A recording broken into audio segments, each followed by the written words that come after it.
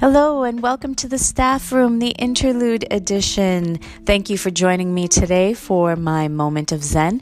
My name is Pav and I am half of the dynamic duo that makes up the staff room. Che's also going to be releasing his Interlude today too, so be sure to give it a listen.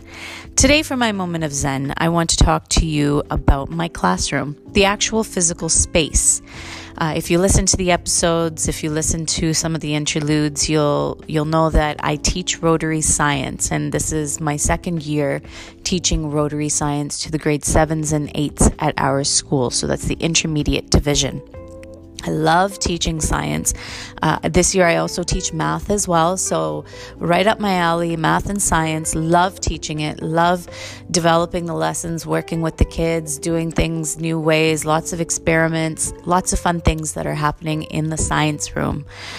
But it's just that. It's a science room. It's a lab. It's very cold and sterile in there. It actually is the coldest room in the school, so you'll often see me bundled up with sweaters and shawls and big boots all the time because it is freezing in there. Even in the summertime, it is the coldest room. I'll be the only teacher in the school walking around with a thick sweater in the middle of summer. But it's not a very comfortable space, and I feel like a little bit of a hypocrite when I talk about comfortable spaces all the time during the show, but mine is not that. I've been working for the past 2 years on trying to make it a little bit more comfortable, but the science lab has to be very functional. There's only one area of the classroom where I feel like I could have developed a little bit of a comfortable reading space, but that's where I decided to make my maker space. So it's filled with tools and all kinds of workbenches and things that you're going to use to create and make. And so it's not a very comfortable space.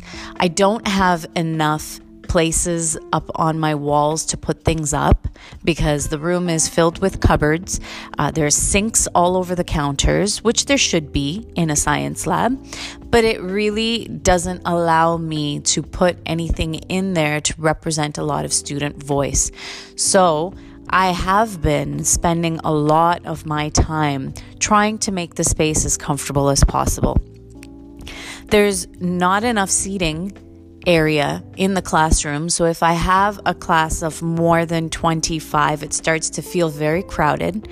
They are tables, not desks. So all of the students' books are all on top of the tables all the time or off to the counters on the side, thus creating a perpetually messy space. We spend tons of time every week just trying to keep the room tidy enough to be functional. I don't have shelves. I have lots of cupboards that are filled with science-related materials, which we also need, but I don't have anywhere to keep books. And it's tough because I'm teaching a subject that I love, but it's very, very difficult to make the space my own and represent some of my own voice in there and also definitely represent the student's voice. So we are constantly just filling the room with their work. Chart papers are covering up the cupboards all the time. We're using every cupboard space, every cupboard door to show off their work and show off the things that they're doing. We actually have started using the whiteboard markers, don't tell anyone, on the cupboards because we found out that you can wipe them clean. So we actually use the cupboards as workspace. And it's great. It's a great room. It's a great space. But it's just not comfortable. And I'm trying so hard, and it's one of my struggles, and it has been for the past 2 years, to make my room as comfortable as possible. So, it's still something that I'm working on. It's still something that I'm trying to do. I'm constantly purging from that room because there's stuff that's been in that space for years and years that's never been touched, never been used, including some actual specimens that are in some glass jars in their formaldehyde that have been sitting there for quite some time, and the students always find them kind of fun to look at and scary, but don't have very much use for them anymore. So there's always things that I'm trying to get rid of and trying to clear space for, but it's really difficult. It's one of my personal struggles as a teacher. And so hopefully I can do something at some point. If you've got any suggestions for me to try and make a science lab more comfortable for my grade 7 class, please hit me up at Mrs. Wander or at Staff Podcast on Twitter. Thanks for joining me today, guys. Please make sure you check out our other episodes and check out Che's Interlude as well. I will see you next time. Bye-bye.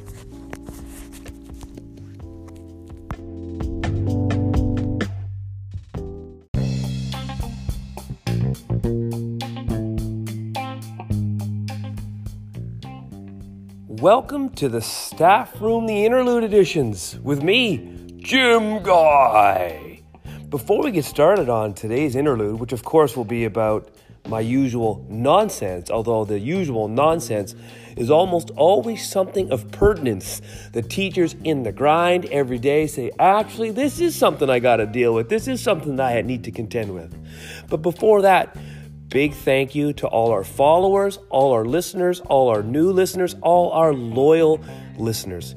If you check our link in the bio, you can see where we are on Twitter. Come and join us. Come and visit us. Let us connect beyond merely the podcast.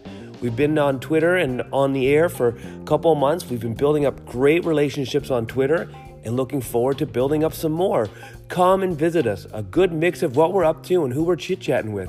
Serious, fun, playful, little bit of everything, which is what we hope our podcast is. A little bit of everything.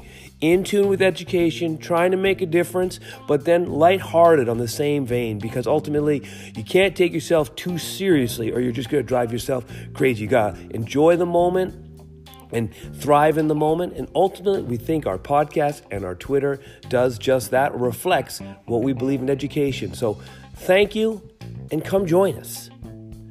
As for my interlude this week, I want to talk about something that is in plain sight all the time.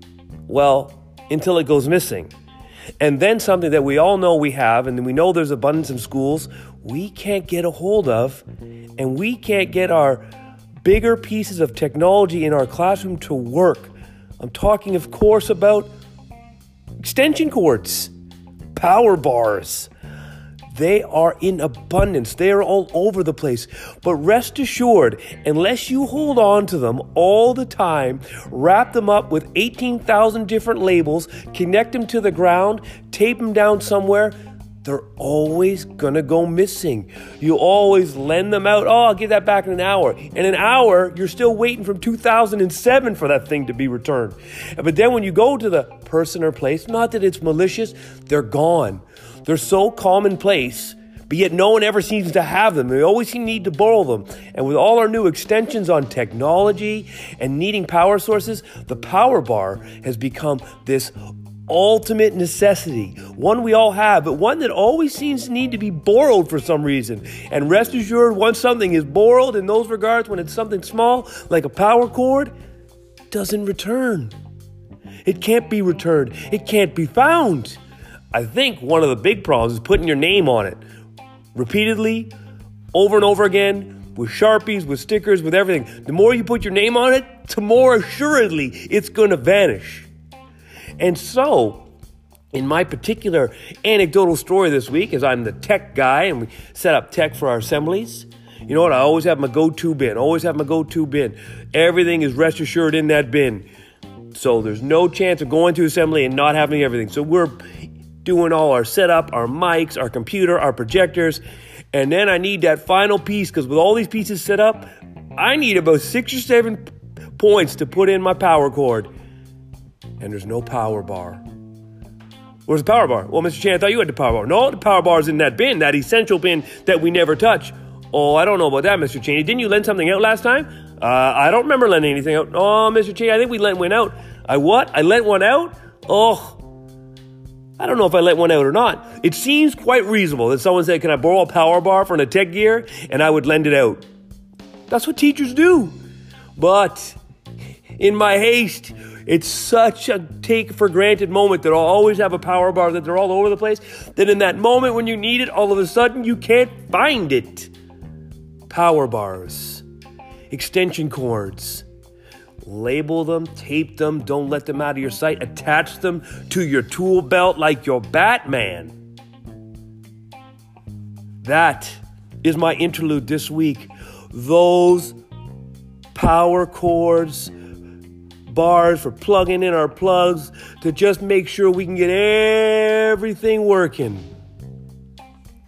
I think I need to invent an app. Not find my phone, find my power board. That way, when I'm looking for my cords, I can find them all when I need them. This has been my interlude. Looking forward to our real episode this week, but I always love touching base. Remember to inspire, don't require, and always stay a humble servant.